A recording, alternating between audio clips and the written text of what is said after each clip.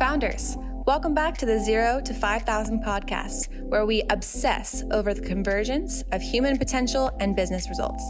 Today, our hosts Drew McClure and Jordan Mitchell have another insightful conversation for you. So let's jump right in. Okay, founders, welcome back to the podcast. Today, we are joined by Levi Morehouse, the founder and CEO of Ceterus. Levi launched his first business at age 20 and has pursued his passion for entrepreneurship ever since. He earned a CPA shortly after and founded Ceterus in 2008 to empower small business entrepreneurs with accounting and reporting solutions delivered through the cloud. His company specializes in cloud-based financial analytics, enabling users to focus on what matters most to their business. Ceterus has raised over $20 million and has been listed on the Inc. 5000 for the past 4 years. Levi is a highly sought-after writer with pieces in Forbes and Accounting Today and speakers for events like Startup Grind by Google and Intuit Connect. Levi, we are so excited to have you on the podcast, buddy. Gentlemen, it's great to be here this morning. Yes, sir. Man, let's start off how we always start off. What series of events led you, Levi, to where you are today and to starting Ceterus? Yeah, so at some point in high school, I got the itch, I call it, or the bug or whatever, I call it the itch, but this entrepreneurial itch where I don't know if it's America or what, or just inherent, but I really knew I wanted to be an entrepreneur and I had no idea what that meant. I had no idea what business I wanted to start. It wasn't this great idea. It was this internal thing. Anyhow, I as I was getting through high school, I thought I should probably go into business to figure out how you do that thing. And went for kind of down this general business path. And in my second year, I had to take accounting 101. And it was something I thought I was going to hate. And then I learned I'm a nerd and I actually loved debits and credits and financial statements and all those things that most people hate. Like in the class, everyone hated it. And I was You're the one person that learned that and didn't learn the opposite. Exactly. I did hate accounting 101. So accounting 101 was amazing. And I decided, okay, well, in this world of business, I really like accounting. Let me make that my major and kind of go that direction. After my sophomore year, I got an internship at a big accounting firm. I enjoyed it. It's competitive and really good. A lot of young people around and whatnot.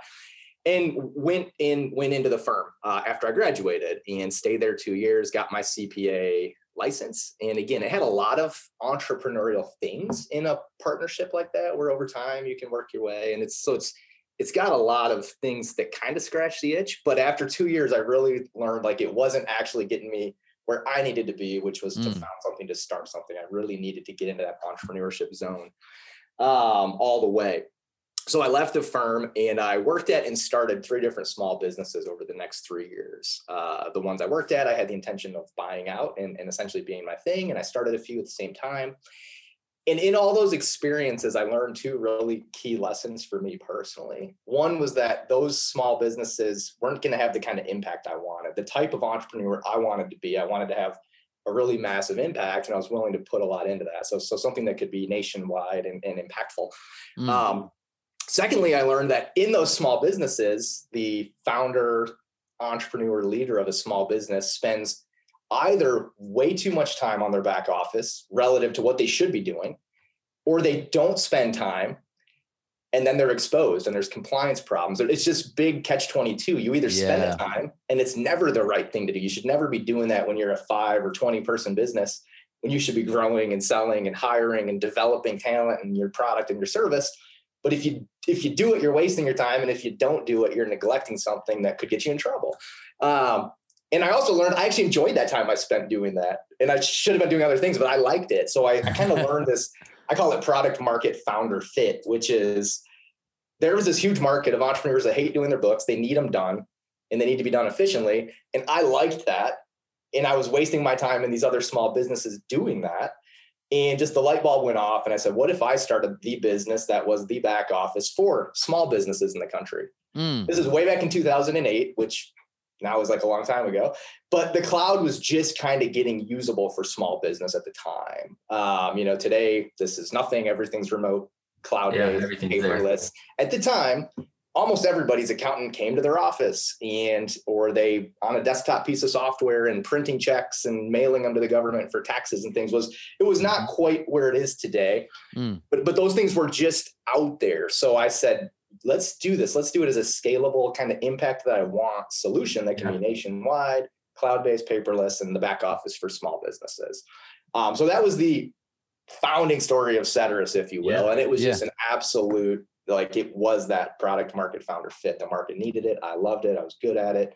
And it was kind of off to the races from there. I got a whole company story because it's been a long, again, we're a startup that's been going 13 years and doing a whole bunch of different things, but that's how we got to the foundation of the company. I love that. And I do want to actually get into the company story as well. But before that, I'm just curious. We hear that a lot. I had that itch, I was drawn to entrepreneurialism.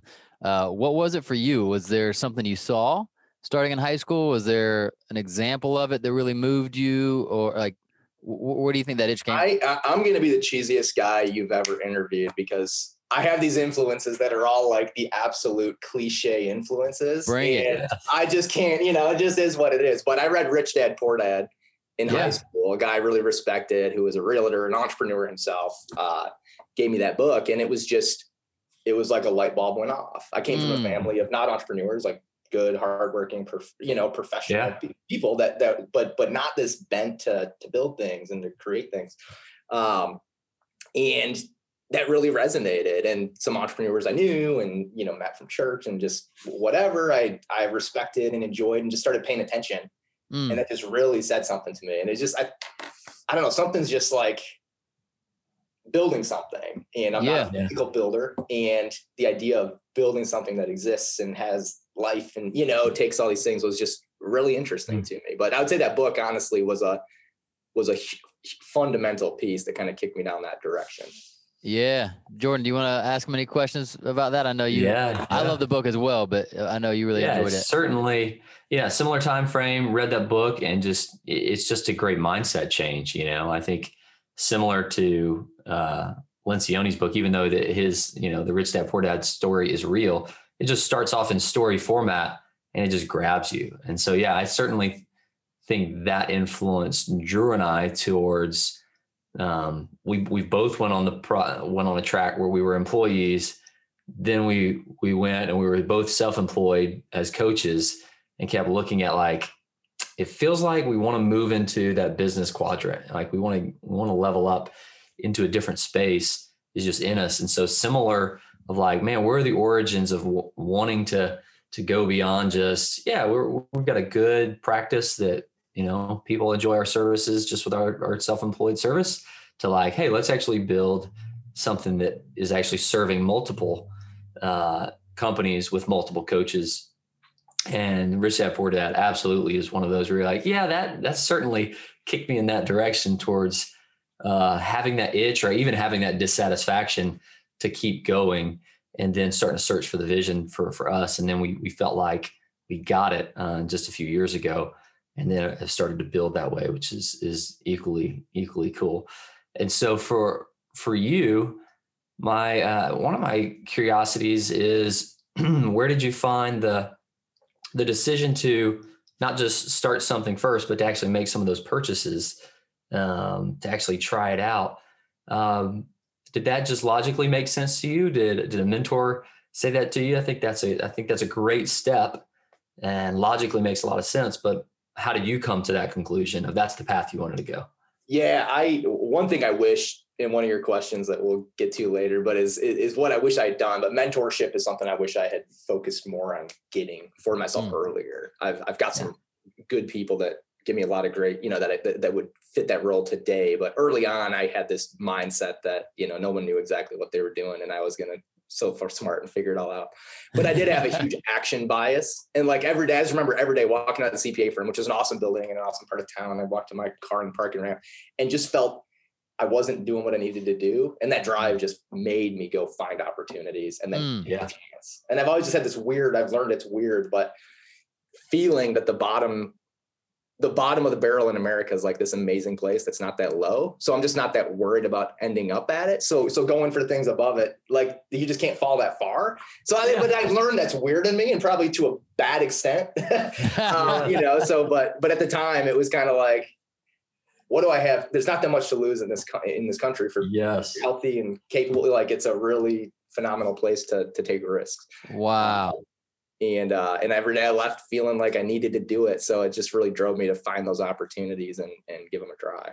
Wow. Awesome. I mean, dang. So those are two huge ingredients to success. One, not having a huge fear of failure, which most people do.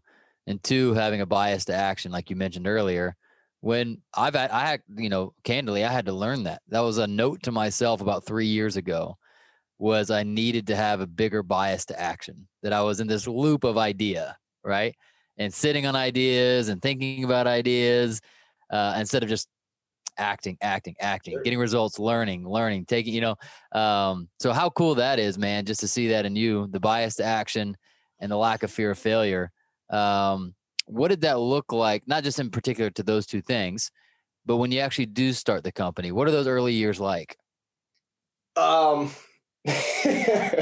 Public accounting is like an intense job, especially early on. You're spending 80, 90, 100 hours a week working and grinding, and it's a lot, right? And those first few years made that look like a joke. It was brutal. Yeah, it was brutal. So starting by yourself, bootstrapping, going from making a pretty decent living, I had a wife, I had a kid, to literally zero income. I think I lost 75% of my income the first year of starting completely on my own. So like massive, it was intense. And every dollar was something that I had this vision for building this thing, to you guys' point, that was bigger than me but it was in the first year and a half, it was all me and mostly doing work for a tiny amount relative what my value had been at a CPA firm to get somebody to give me a try for this new thing, and then kind of try to build it up from there. So it was hard. It was a lot. Like, like if I could do things differently, you'd probably make it less hard if you had the benefit of hindsight, but it was challenging. But what was always it was always building momentum. I could always see where it was headed, and then just taking the little steps to move in that general direction. What would be some of those things, if you look back, that you think would have made it easier? I know it would make it easy. It's always going to be hard, right? Yeah. But I love that idea of like the dummy tax, right? Where we all pay, a dummy tax, and we look back and go, it's possible I could have avoided that tax. Do you have anything like that for someone listening right now that might be in their first few years of their startup? Yeah, I mean, it's such everything to me is balance. Like, I'm so bad on these kind of things because I don't have these hard, like, never do this, that's dumb advice, and this is great advice. It's all kind of like you have to balance it. To your point, even on a bias for action, like I had too much of one. A lot of people never get any. You got to like balance that. Like if you take action on everything, you're chasing stuff forever and never finding something great. If you don't plan at all, but if you plan too much, you never take action, so it's like, it's balance. And I would say, looking back, it's hard to say. A lot of the things I did were just pure survival, and I would have never survived without taking every piece of revenue dollar I could from anyone doing anything. With that said, I think I wish I had done 30% less of taking everything, and I had selected the best 70% opportunities. Yeah. As the business has grown, I want to select the best 2% opportunities.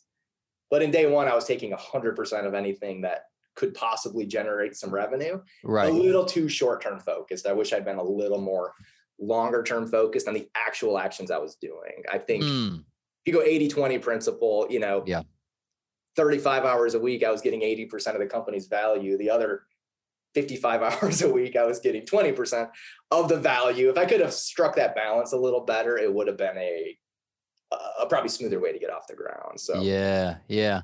But you're right, man.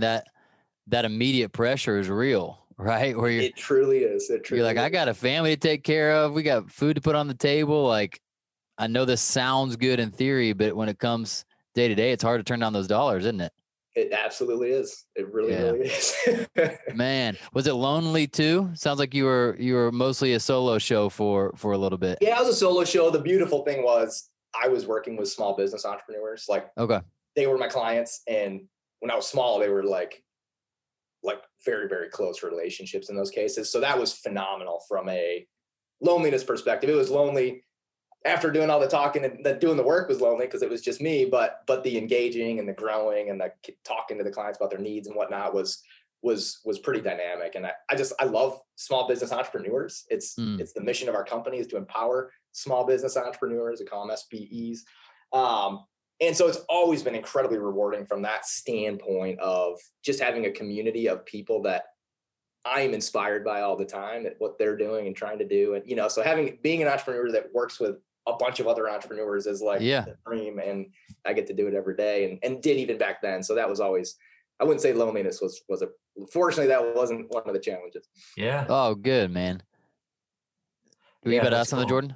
Yeah, I was laughing in my mind. I was thinking about the thing that you mentioned earlier of helping the small business entrepreneur who either spending too much time on the books or not enough time. And that was yesterday.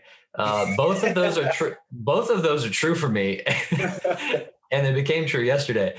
Typically it was not enough time. So then I was spending too much time as I was like, oh gosh, this is off. Dang it. And I'm going back through, I was actually having to, I was using my cloud software of QuickBooks Online, and having to add old transactions that I'd thought been pulled in. And I had this whole 2-month gap, and I'm like, oh, junk. And couldn't get them to get pulled back in. And there wasn't a quick way of doing that. And so I was manually doing it. It's so frustrating. Yeah, that's so there probably were better ways potentially, but that was the way that I did it yesterday. So people never have to manually look at their bank and type something in that was on the bank that should just be in their accounting software. It should be there. And so, I'm not sure exactly what was going on and why it wasn't automatically uploading. And so, I had a 2-month gap in 2020. I was like, oh, this makes much more sense. But you caught it up. You got there.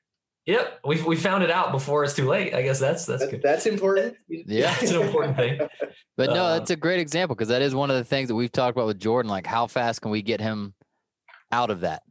Right? Like, as a small business, we've already noticed the same thing. Like, all right, ideally you would not have to be focusing on any of this, but right now, not going to be me.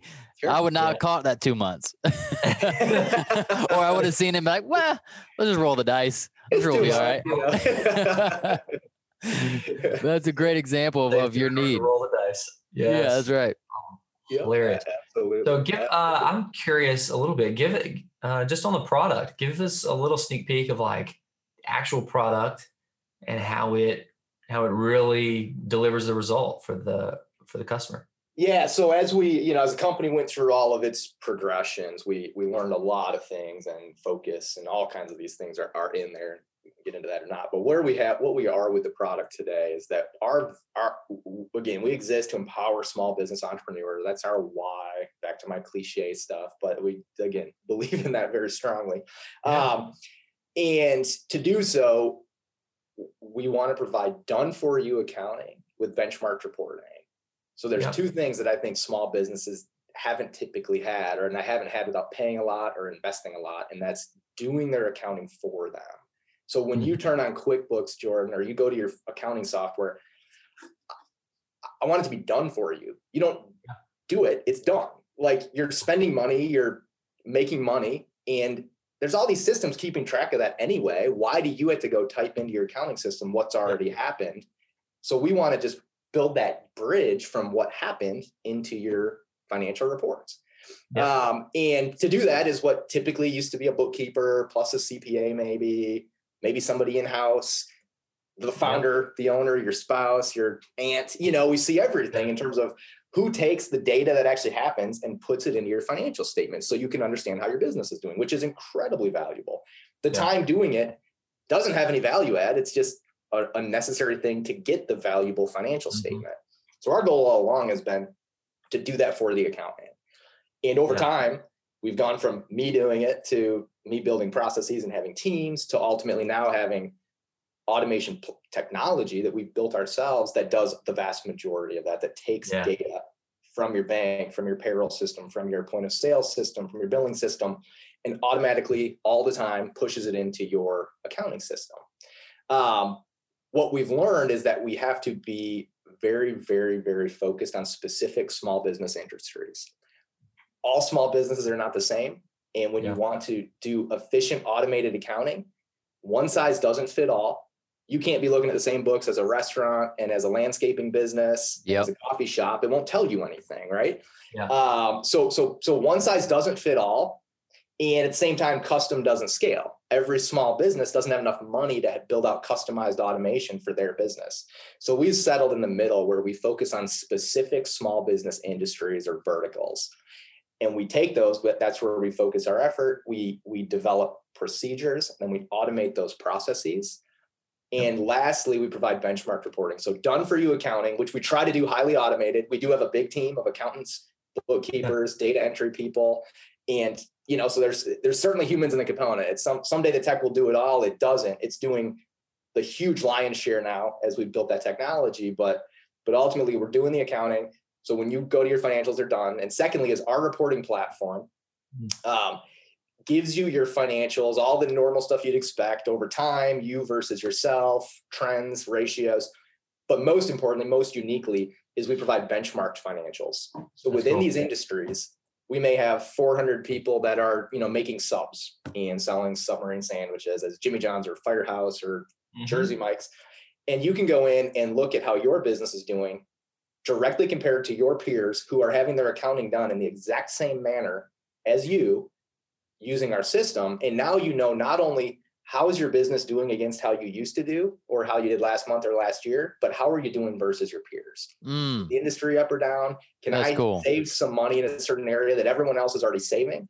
Small businesses have always only been able to access that by anecdote, by the person they know that might be in the same business. And they're all doing their books different. Most of them aren't doing their books. To your point, if you're sharing your data and you're missing 2 months, nobody knows it. And they're comparing against something, so having it done consistently, accurately, the same way, and then benchmarked and reported on a real-time basis. So there's not a lag, is incredibly valuable, incredibly empowering. It's something small business hasn't had before. So that's what we do, is what we offer.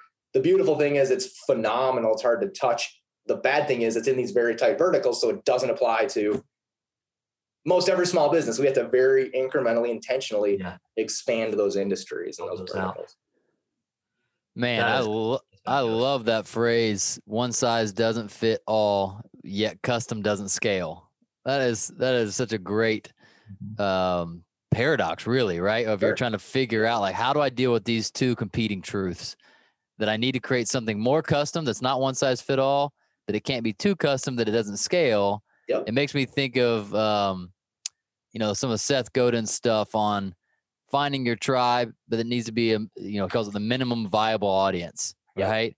Where it's got to be specific to somebody where it actually meets their need. But it's also got to be big enough that it actually is, lucrative for the business.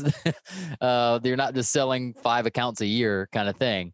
Actually, before I even ask what are those verticals, how did you decide on the verticals? How did you narrow in on what you wanted to focus on? So from 2008, when we founded the company, to 2016, so 8 years later, we bootstrapped, and we, again, started out doing 100% of every opportunity, got a little more selective along the way, but really learned. So one size doesn't fit all, custom doesn't scale. Sounds like a catchy little tagline, but it was 7 years of just like feeling like a, piece of iron in the fire, just getting hammered on to eventually make something kind of sharp and kind of sleek, a nice sword or something. But ultimately it was a lot of trial by fire, I guess, to get there. And in learning, we tried a lot of the one size fits all, and it never did. And you ended up disappointing people or losing them or working really hard to try to make it. Custom doesn't scale. You spend a lot of time and, just learned that the hard way. And really came down and focused in, to your point, on Godin and whatnot. You really picked a niche, and we went very narrow. We said we happen to have a franchisee in the Massage Envy brand. You had 6 locations. And we said, wow, at the time, there was like 900 other locations in the country, all owned by small business entrepreneurs. And this guy had really specific stuff he wanted, and they wanted to see how they compared their stores to each other. And I said, wow, that's a vertical that is maybe just big enough to have a business, to your point, but also so defined and narrow that you can have that community, that tribe, that, whatever you want to call it. So we literally ended up firing a ton of our customers and saying, let's focus. We also had learned over those 7 years, we were going to need technology. At that time, we were 100% manual, people doing all the entry. We're going to need technology. We were going to focus on verticals. And that's when we also layered in the benchmark reporting. I wanted something that made us more than just a service business. It's hard to get a network effect in bookkeeping, but my goal was if you have data that people can't have unless they're on your platform, they're going to not only get benefit, but when they tell their friend and their friend who's in the industry joins, their benefit goes up in addition to that friend's benefit, because now there's more data to benchmark and compare to, right? So like there's this little network effect, if you will. So anyway, all those three things led us to really, again, letting go of a lot of great profitable customers. Very sad. Hardest thing to do. Second hardest thing to do is let employees go that are good but not a good fit. It's not hard to let bad employees go, but good employees that aren't a fit for whatever reason, that's really hard. Yeah. Worse than that is letting a good customer go who just doesn't fit where your scalable vision's going, but they're actually a good, profitable, great customer. So anyway, I had to do some of that, which was tough. But ultimately focused in on that. And then we said, we can do this kind of slowly and build something forever, or we could go try to raise some venture capital and really go off to the races on this. Yeah. And we chose to do that in 2016. So we bootstrapped for a long time. Yeah. Then we raised capital. It kind of changed everything about the company, and really kind of hit a big growth curve there. Did you notice what kind of changes did you notice when you chose that focus? When you chose to fire the customers that weren't in that niche, and then I'm just curious, what did you experience? Did you experience a boost of focus, of energy, of income?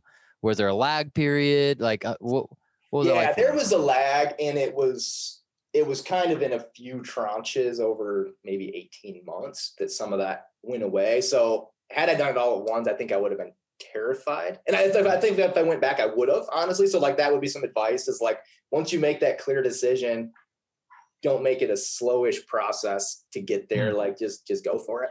But anyway, it was relatively quick over, like I said, a couple phases of, okay, it is working. Let's cut out of this. Okay, it is working. Now this isn't looking quite as scalable. So we probably did it in a couple phases over a little bit of time. But yeah, ultimately the focus for the company, which was again pretty small at the time, but was monumental.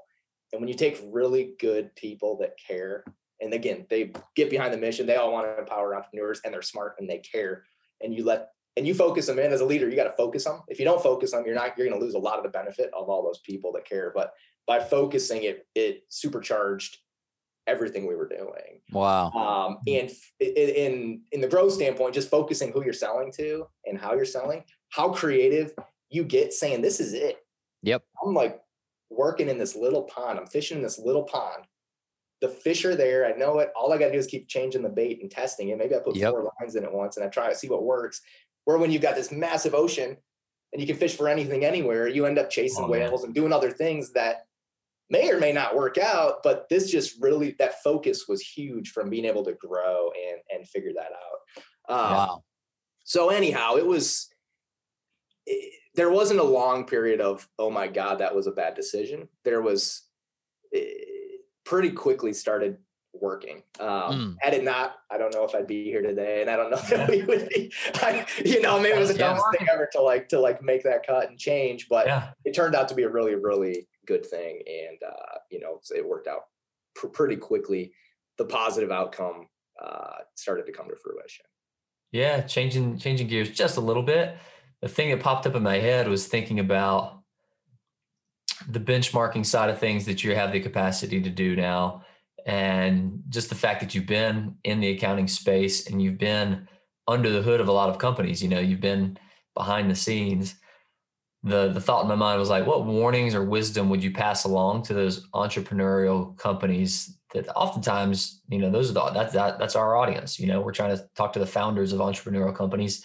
Some haven't even gotten started yet. And some are far past probably small company. Now they're in that mid-sized place, but I was what things, potentially mistakes, do you see often, but how would you, almost from a leadership perspective, what would you encourage anybody to pay attention to, or I warn you of this seems like the common thing that's not maybe too granular on the accounting side, but more of a leadership principle. Anything that you see there that you'd pass along? Yeah, it's interesting.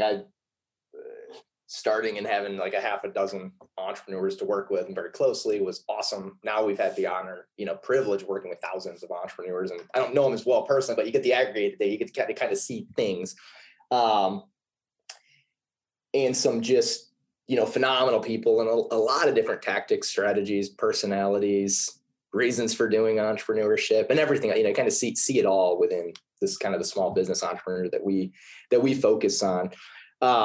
The ones that I think would be, I think knowing what your definition of success is massive. We've got owners that own one location of one thing. They sponsor the Little League team. They have staff that have been there for a average of 10 years. Same people come to work every day, go home. They've got a nice life, and that's their dream, and they're making it happen. When that person gets a crazy idea that they want to own 10 locations, and they really were meant to do the one really well, they end up being really frustrated and struggling. On the other side, I know people that they really want to build a big business. And if they go in and they hire and do the same things as that person with one, and they're not set up to build for the 10. So I think really thinking about it, understanding that, and optimizing your business for it makes a big difference in what you ultimately want. What do you want 5 years down the road? Maybe 10 or 20 is too far. None of us know life's going to change, but I think looking out 5 is really, really smart. And then optimizing your daily decisions to run the business you want in 5 years. And then be open to that changing, right? If you get bored doing the one and you want to change, then great. Now it's okay to shift. Yeah. But always be thinking 5 years out, not 5 days out and not 20 years out, but like 5 years out, and drive and build for that. I think a lot of people that I've seen struggle get caught in the middle there, where they're just chasing what they're hearing is working, and success is different. So one of your peers, we work with a lot of franchise concepts. One of your peers in the franchise has grown this huge thing. And when you talk to them, you go start doing the things they told you to do. Right. Then you talk to the person that's optimizing for a great local business. And then you do a few of those things, and you're just you're not sure what you really want. And I think being more clear, I want to be an entrepreneur is great. Everybody I work with has already made that decision. But what do I want my business to be? And then gear for that. Beyond that, all the other stuff you ever hear matters. You can be quiet, you can be vocal, you can be a rah-rah person, you can be super serious and stoic. Like all of those things, as long as you know who you are and you're really constantly trying to improve who you are and do it, then those are going to work. But where are you going? And are you taking the right steps today that are going to get you there? Yeah. That is great. My father once told me a story about this guy at a manufacturing plant that he worked with. He had a picture on the wall, and it was a picture of another manufacturing plant, and it was right next to the window. And he would point to it when people come into his office, and he would talk about it all the time. And he would talk about the plant that they're going to have right next there. And it was just this dream, amazing place, like, quadruple the size type thing, just this massive thing. And people come in there and just thinking like, this guy's crazy. Like, why is he always telling me about it? Like, I'm never coming there to talk about that, but he keeps telling me about it. And so I would laugh about that part of the story, but like one day it happened. And so he told the story, like some people kind of believed that and other people didn't, but everyone knew that's the thing this guy's trying to get us to. And I love that, because we've taken some similar practices that we've learned from a book of like, hey, let's create our picture and, just bullet pointing it out so that we have those, hey, this is what it's going to look like. It's not so far out there, that it's like 10 years plus out that we like could only put like one dot and like, we think this is where it is. It's like, no, like we actually could believe this. This could be a true picture, like an artist's rendering, or like I always imagine it more like a Monet painting that is like, he's an impressionist. So he just used these little dots of paint, and you could tell, oh, wow, that's a farm with, these big fields, but it wasn't like just pure realism in how he was painting it. And I love that thought of like, yeah, how do you define success? Let's get it out there, and then let's keep it in front of people. And from a leadership perspective, that piece is what I've found is can leak so easily. I think I heard that from somebody else, but vision leaks. Sure. And I remember going, man, like from leading a company, what's really interesting is like, why does it leak? Like it never leaked from me. Like I still got it. But I'm like, I really do have to repeat this often and make sure that the key leaders get this, because they can, lose clarity just like that, which is just an interesting experience. That's like, yeah, absolutely. Define success, repeat it often, and keep going. That's good, Levi. That's huge. No, I totally agree on that last I mean, that's even a revelation for a lot of us, is even knowing that there's different definitions of success. Most people be like, what do you mean? Like success is success. And it's whatever's in their head, right? Sure. Like, or whatever was presented to them. And like, I remember there's a guy named John Acuff. He's from the Nashville area. Do you know John Acuff? I don't know him, but I should meet him. He's great. He's a great author, writer, speaker for leaders, that kind of thing. I think he's in Nashville, maybe near Franklin. I'm not sure. He was in that area. He's not there anymore. I'm not sure. Okay. But anyways, he was talking, it was an article he wrote a few years ago where his business had grown and his employees had grown. And at some point, a mentor asked him the same thing, like, what do you really want? He was complaining about some stuff and stressed about some stuff, and realized he had unknowingly fallen into a vision of success that actually wasn't his. That like he thought he was supposed to want scale, and he actually didn't want scale. He was like, the things that I love doing the most, I'm not doing anymore because I had to outsource them. One was writing. So he had like outsourced all the content writing to like all these interns so that he could scale the business. And he was like, I'm never writing. Like, that's the one thing I want to do. And so for him, success looked like cutting like 70% of his infrastructure and his workforce, cutting about 70% of his clients, and just having a huge margin, but small business, one that he was doing more what he wanted. And I remember reading that article going, there are different definitions of success. Like I have some friends that would hear that and go, what is he doing? Like he's giving up the empire. I want to build an empire. I want 1,000 of what I'm doing on every corner. And I realized I was, maybe more similar to Acuff, where, Jordan and I, we want to build things with friends, have fun, and kick ass. That's our version of success. If we're doing that, we're living right. And so it's just interesting to hear that. And even it's a revelation to say, maybe I don't even know what my version of success is. And maybe you're listening to this podcast thinking about it for the first time. So good, man. I didn't expect that advice to be first to mind, but that is really, really cool. I want to know, as the company went from small, dispersed in terms of focus, to focused and then starting to grow, what does the company look like now? What does, the employees, the infrastructure, that kind of thing? I know you guys just raised some capital recently. Kind of catch us up to date on where we are now. Sure. Yeah. So 2008, it was me. 2016, when we went to raise capital, we had a couple dozen employees and a couple hundred customers around the country. Today, we've got a couple hundred employees and a couple thousand customers. Wow. And so we've really seen some solid growth on that front. The other major thing that we did since raising the money was build this platform. So a giant majority, 95% of all the activity that we used to do manually is done automatically, which is phenomenal. We've got big benchmark sets. So the more value being provided, more empowerment being given to the entrepreneurs we work with in terms of the benchmarking and the value they get. Yeah. Doing a lot of really cool things. One of the things that's come out of this last year that I'm just incredibly proud of, so I'll squeeze it in here. I don't know if it fits the question, but yeah. We work with all these entrepreneurs and we do their accounting and their financial reporting. And for most time, entrepreneurs don't care that much about that stuff. They want it to be done. They're happy that they feel like it's done well.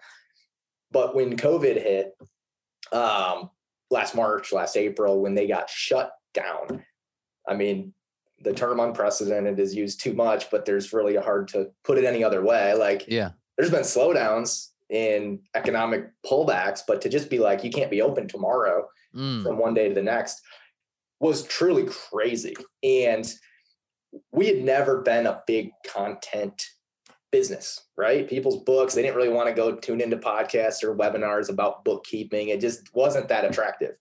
So we don't have team that's set up to do that. Our marketing team wasn't focused on that. Our operating people didn't spend time publicly sharing stuff. But the need, our mission was to empower entrepreneurs. They were going through the hardest thing they were ever going to face as businesses.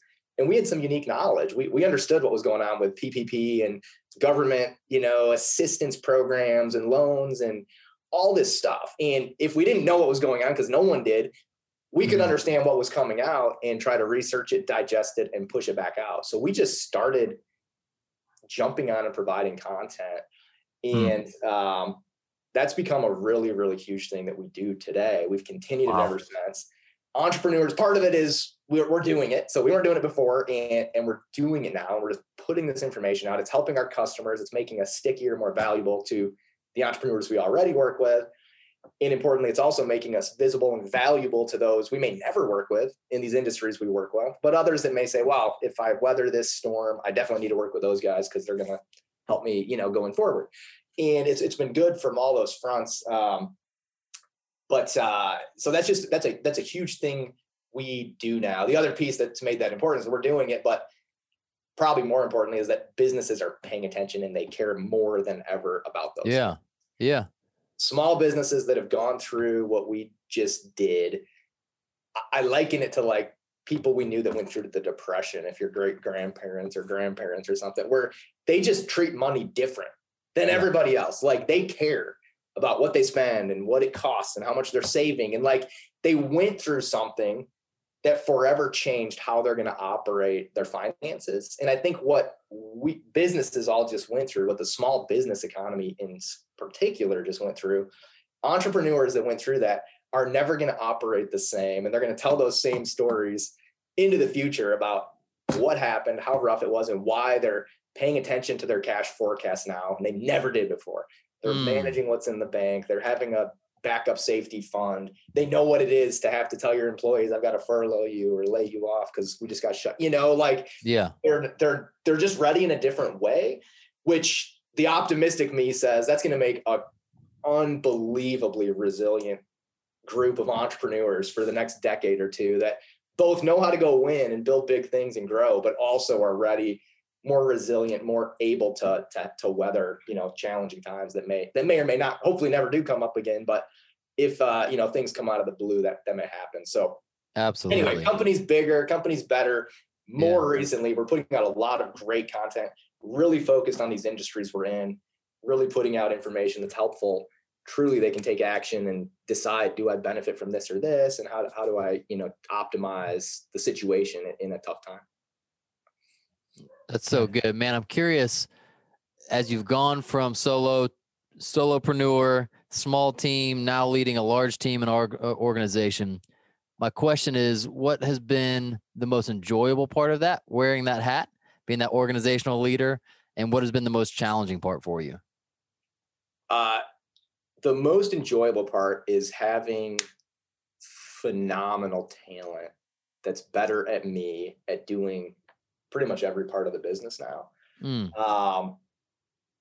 it's probably at the same time the most challenging, right? It's cool to be the best at everything. It also means you're only so big, or you don't have the right people around you.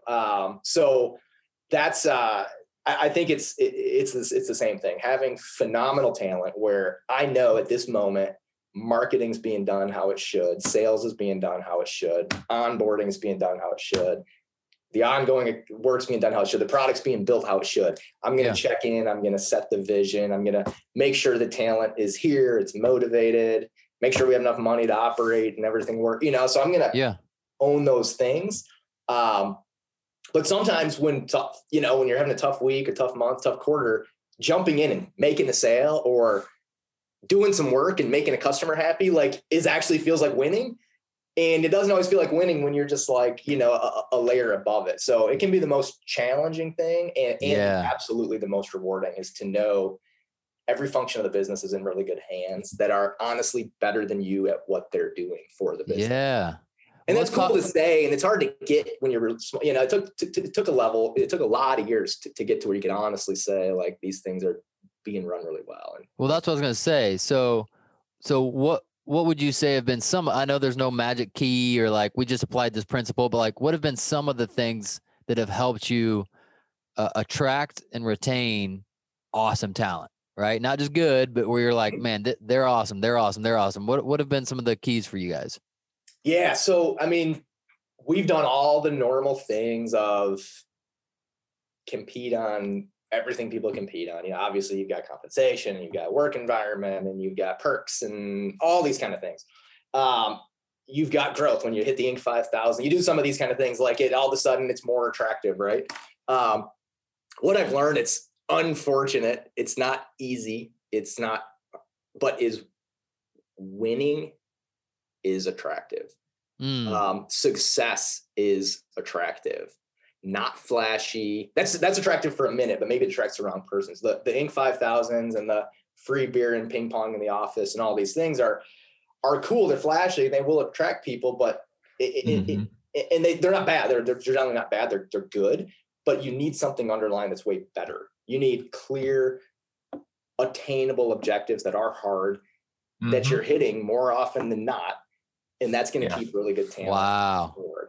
When you set too lofty of objectives and you start coming up short, you're going to start losing people. You're going to struggle to attract the people. So I think, honestly, the other things could be there or not. I think when you're winning and succeeding by setting goals and achieving them, you can't achieve them all. If you achieve them all, you're setting too easy goals, but you're consistently achieving the majority of the goals you set, you're going to build like a talent crew that's really hard to dislodge, and it can grow. The best way to get new talent is when your existing talent's really good and they want more talent. They're going to help you find ways to get good people in the door.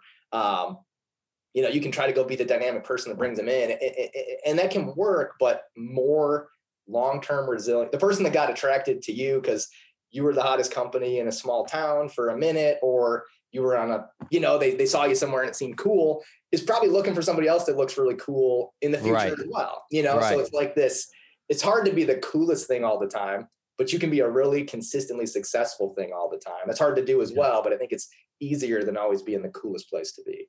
So just winning or success, is really the answer to talent retention, which I think is the right answer to talent attraction. Yeah. Man, it makes me think about rearranging the deck chairs of the Titanic, right? Where it's like, at the end of the day, if the business isn't working and it's slowly sinking, then all we're doing is making people comfortable in a losing business. But if you've got the main thing, which is like, hey, like, we kick ass, which is one of the biggest drivers of anybody who's going to be top talent in anything, right? Like, there's some competitive part of you. There's some part that like actually wants a challenge. We were talking about that maybe on another podcast, where like you can bore your people if you actually do have talented people and you're afraid to put pressure on them. Like, no, they kind of want it. They're like, give me something impossible. Give me something to go after. And then we want a scoreboard. We want to know, did we hit it? Do we not hit it?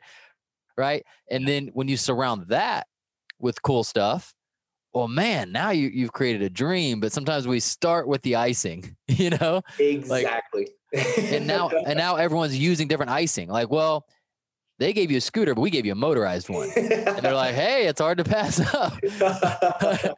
Like, if we're going to be bored at work, we might as well be on a motorized scooter versus I actually am engaged at work. We've got a really challenging task ahead of us. I'm putting all my energy into it. And when I pick up my head up, it's nice to have a scooter, but that's not why I'm here. Right. Absolutely. It's a fascinating answer. Absolutely. No, I totally agree. I love that, because the reality is when you actually are describing your culture truthfully, you're not talking about snack bars and beer carts and ping pong tables. You start getting into that. Do we have a culture of winning? Do we have a culture of accountability? Do we have a culture of empowerment? Do we have a culture of ownership? Like, all those that I reeled off, like, those are the ones we all often hear. People are like, help us get that. Like, we're struggling. We want some of that. One of those is one they're like, yeah, we need some more of that. We need that culture of high performance or something. Like, that's the cultures that the entrepreneur wants to be around. And that's where the high performing people, they want to be in that space too. That's phenomenal. I really like that. Completely agree. Man, what would be the biggest, well, we can do it one of two ways. Either the biggest growth curve for you personally as the leader, or the newest, right? So it could be something that's just fresh on your brain that you're like, man, this is kind of where I'm leaning in and evolving as the business is evolving. Or you can look back and maybe it's been the biggest kind of growth arc for you. Yeah, I think for me, and again, I like how you frame that, because the things of the past usually are ancient. Like what's in my mind today is what I'm going to answer with. So you made that okay. Yeah. A year ago, I may have given a different answer. I can't tell you. This is the biggest. It happens to be the newest. It's big and it's new. Yeah. I think it is that as you grow a company and scale a company, that the vision you set versus the reality that can be achieved, that gap has to start to tighten. Where early on you just set something huge, and if you chase it really hard and you come anywhere close, you're making massive strides. Yeah. And as we grow, we have a bigger team. And once a bigger team by nature is a more risk averse team. Like people that are part of bigger companies are not looking for a 5-person startup that may fail in 3 months. They're looking for a little more stability. They still want, like, we're still very small, very much a startup, but they're looking for something a little different. Your investors, your board of directors are looking for something a little different. Early on, they want just a crazy target because they know everything's new and we're going to just try to make progress. As you grow, it's like you got to set things that are still ambitious, but a little less so. And then you got to actually come really, really, really close to nailing them. And again, it doesn't just go for one of your constituents, it's for all of them. So my curve has been, I was naturally the set the crazy ambitious goal and go chase it with a small scrappy team and just, and do awesome things. And as I've grown, I've had to keep honing that in and say, okay, everything you say, people take it more seriously. It matters more. So a flippant remark about some crazy big ambitious thing is still fine. It can be a little motivating, but in general, most of your time has to be focused on ambitious goals that are a little more rooted in reality. You got a clear path to get there and some of those kind of things. So scaling up, just kind of the delta between the vision and the tactical steps to get to it has to kind of tighten a little bit. Man, yeah. I've actually never heard it phrased that way in terms of when, like at what stage of the business and how you would feel about what you said versus what you got. But you're right. Like early on, you hear that phrase, if we shoot for the stars and we hit the moon, we're happy. Right. Yep. And that's true. You're like, man, like I know we shot for the stars, but like the moon's pretty cool, but you're right. Later on, they'd be like, that's disappointing. You told me we're going to go to the stars. I don't want to be on the moon. I want to be at the stars. Right. And so you have to get more accurate. It makes me think of that aim small, miss small, right. From, The Patriot. I don't know if you remember that movie back in the day with Mel Gibson, but that was like, he's teaching his kids to shoot. And it was like, aim small, miss small. Like, don't just try to hit the body. Like, where exactly are you trying to hit? And don't miss by much. Right. Yeah. I love that. I think that's what you're talking about as well. So it's just interesting, the psychology, even of your culture, how they would feel around you as the visionary, you as the person telling them where we're going. And it depends on what stage of the business you're in. That's awesome, man. Yeah, no, absolutely. You're aim for the stars to the moon. I was almost going to say that as I laid it out. So we're we're on the same page, bro. Well, because I hear it all the time, but I'm like, that would change. In the position you're in, that's not acceptable anymore. You don't get to have that big of a miss. So true. Awesome. Man, so, what are you learning right? It's kind of in the same vein, but like, what are you learning right now? What's the book you're reading? What's the podcast you're consuming? Where's a place that you're going that's like, this is fun, and kind of grabs your attention? Sure. No, it's a great question. I love reading biographies, autobiographies of people in history. So right now I'm reading about Andrew Carnegie, but that's in a list of, I don't know, a couple dozen of these that I've read over the last couple of years. Interesting one, a good one. Genghis Khan I did recently. That was interesting as well. Oh, so did you do Khan of Golden's one on Genghis Khan? Yeah.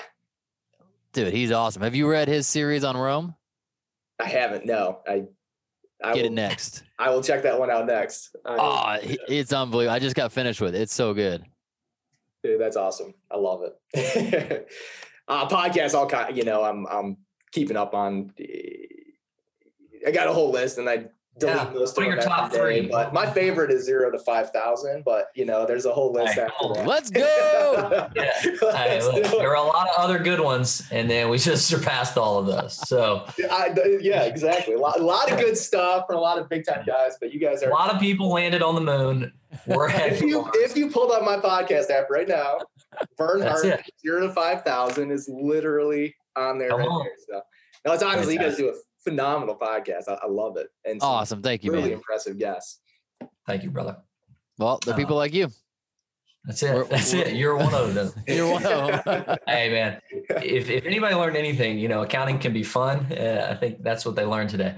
That's right. That's right. That is awesome, bro.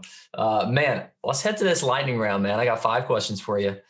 And question number 1, if you could ingrain one message into your entire organization, what would it be? So the one message for us is, we call it the 1% rule. And it is every single Ceterite. We've got to, we need to move mountains as a company to achieve our BHAG, which we'll get to and all that. We got to make massive strides. We're going to be a lot bigger and a lot better than we are today. Yeah. And it's overwhelming to think about the gap between where we are today and where we ultimately want to go as a company. But the only way we can get there successfully, repeatably, without burning out, is by being a little better every day. So our 1% rule is, I ask every single person in the company, can you be 1% better tomorrow than you were today? And 1% better the day after that than you were that day? Can you do something a tiny bit faster? Can you be a little more friendly? Can you remember learning from the day before something you would do differently? Don't be 10% better. Don't be 100% better. 1% better. And if every single Ceterite, every person in our company acts that way, we end up with it's exponentially bigger and better business. Yep. But it's focusing on the tiny improvement and not getting overwhelmed with every single role. And in the company, we're small and we're scrapped, is not where they want it to be. They've got a vision for this role, this department, the company in total. And it's a long ways from where we are. But if you just focus on that little bit, and it's honestly a thing that yourself if you did it or not. Some days you mail it in and you were worse than the day before and you kind of know it. But I want every Ceterite to come into the office or walk to their desk in their home or wherever and leave and just ask that question. Was I 1% better? And be honest. And if almost every day of work you are, we're doing some phenomenal things. Yeah. So interesting. A theme that's certainly come up from the things that you've shared is having clear vision, which means being nearsighted and farsighted. To have 20/20 vision, you have to have both. You can't just, be able to see what's out there and not be able to focus what's here. You got to be able to do both of those things and tune in and out of focus really well. And I think that's a lesson that hasn't necessarily been touched on specifically in our podcast, which I think is fantastic. But yeah, I think that 1% is hey, do you understand what's in front of you? Just that 1%. And are you inspired by what's out there? That picture, do you see it? Let's get it. That's awesome, man. Question number 2, what's the single best advice you've ever gotten about growing your business? Play long-term games with long-term people. And it's actually Naval's a tweet, I think, so it wasn't personal advice someone gave me, but I just thought that was absolutely phenomenal. Play long-term games with long-term people. Yeah. Even when you raise money and you're in a startup and everything feels like it's going to move fast, you got VCs and they're going to need to do something in a few, everything moves fast, but never, ever, ever try to make the game short-term, and absolutely never take a chance on somebody because they're a short-term boon, but they're not in it for the long haul, because everything's going to take longer. And a little problem with somebody that's not in it for the long haul is going to be massively painful and hard. So long-term games with long-term people. Love that, Levi. What causes you the most worry leading your organization? The most worry is, again, I touched on it, is not doing the tactical things. Another tidbit I got along the way in a blog I follow or something is the founder CEO's role is to set the vision, to ensure there's talent, and to ensure there's cash. So it's vision, talent, and cash. And my worry is those things rotate. My worry always sets on one of those 3 things, right? And then I zero in and I get it to where I feel good. And I'm always worried that I'm neglecting a little bit of the others in that pursuit. So when it's focused on how do you take care of your talent in this crazy distributed environment that we live in, And then you forget, oh my gosh, to your point you made earlier, everybody's kind of forgot the vision. Like you have to reset it. You have to reinforce it. You have to go. So my worry is always 2 of those things aren't getting the attention they need when I'm kind of lasering and really putting my major energy into one of them. As long as I keep rotating it around and try to keep it working, you try to keep it going. But I'd say at all times I'm worried about 2 of those 3 that I'm not actively working to improve and make better. That's good, Levi. What is the BHAG? What's the big, hairy, audacious goal right now? So the BHAG would be to empower 10,000 small business entrepreneurs. And you know, that's the way we work. They tend to be multi-unit. That would be almost, if you spread them across the country, almost a business in every city in this country. There's 33,000 cities. And that to me would be cool, where employees, customers, and everything else are being touched by the empowers that by the entrepreneurs that we're doing a small little piece to empower and make better operators, better entrepreneurs. Heck yeah. Number 5, if you could hop into a DeLorean, you're going to go back to the future, go back to your past, shout one thing to yourself from the driver's side window. When are you going back, and what would you say to yourself? So I'd go back to 2008. And I think I would simply tell myself, and it gets to what Drew was asking a little earlier, but in that balance of short-term survival decisions and long-term efficient, scalable, growable business decisions, skew a little more towards that long-term view off of that.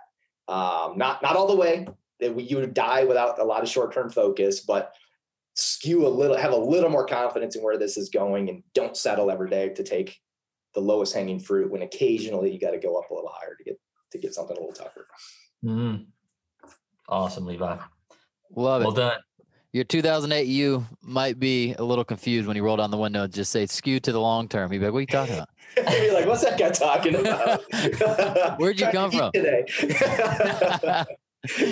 Give me some context. What are we talking about? Back a customer. Crap. I got to learn economy of words. That would be my problem. I'm so long-winded. I wouldn't get out enough in 5 seconds, and my younger self would just be confused. Like, oh, that was weird. Goodbye, my love. Yes. I love it. Oh man, thank you so much, Levi, for being on the show. This is so fun, man. We've had so many businesses like yours that on the surface you're like, how interesting is accounting going to be, right? And then you realize, like, man, when it's done well, it's valuable. Like, the only reason any business is successful is because it's truly valuable, which is always interesting. And then the journey is often very similar. A leader of a business is a leader of a business, right? Having to grow and their leadership capacity and the decision-making matrix that they're using and those kinds of things. And man, you pass on so much great wisdom. You are one of the awesome guests that we are excited to have on the show. So thank you for making time. Thank you for showing up. You obviously prepared and have given us just some great insights and wisdom, buddy. So thank you. Awesome. Appreciate being here, guys. You guys love the podcast and glad to be part of it. Yes, sir. Thank you, Levi. Founders, thanks for listening. We hope you enjoyed it. Make sure you subscribe to the podcast and hop into our monthly founder email so we can ensure you stay on the edge of peak performance and massive business results.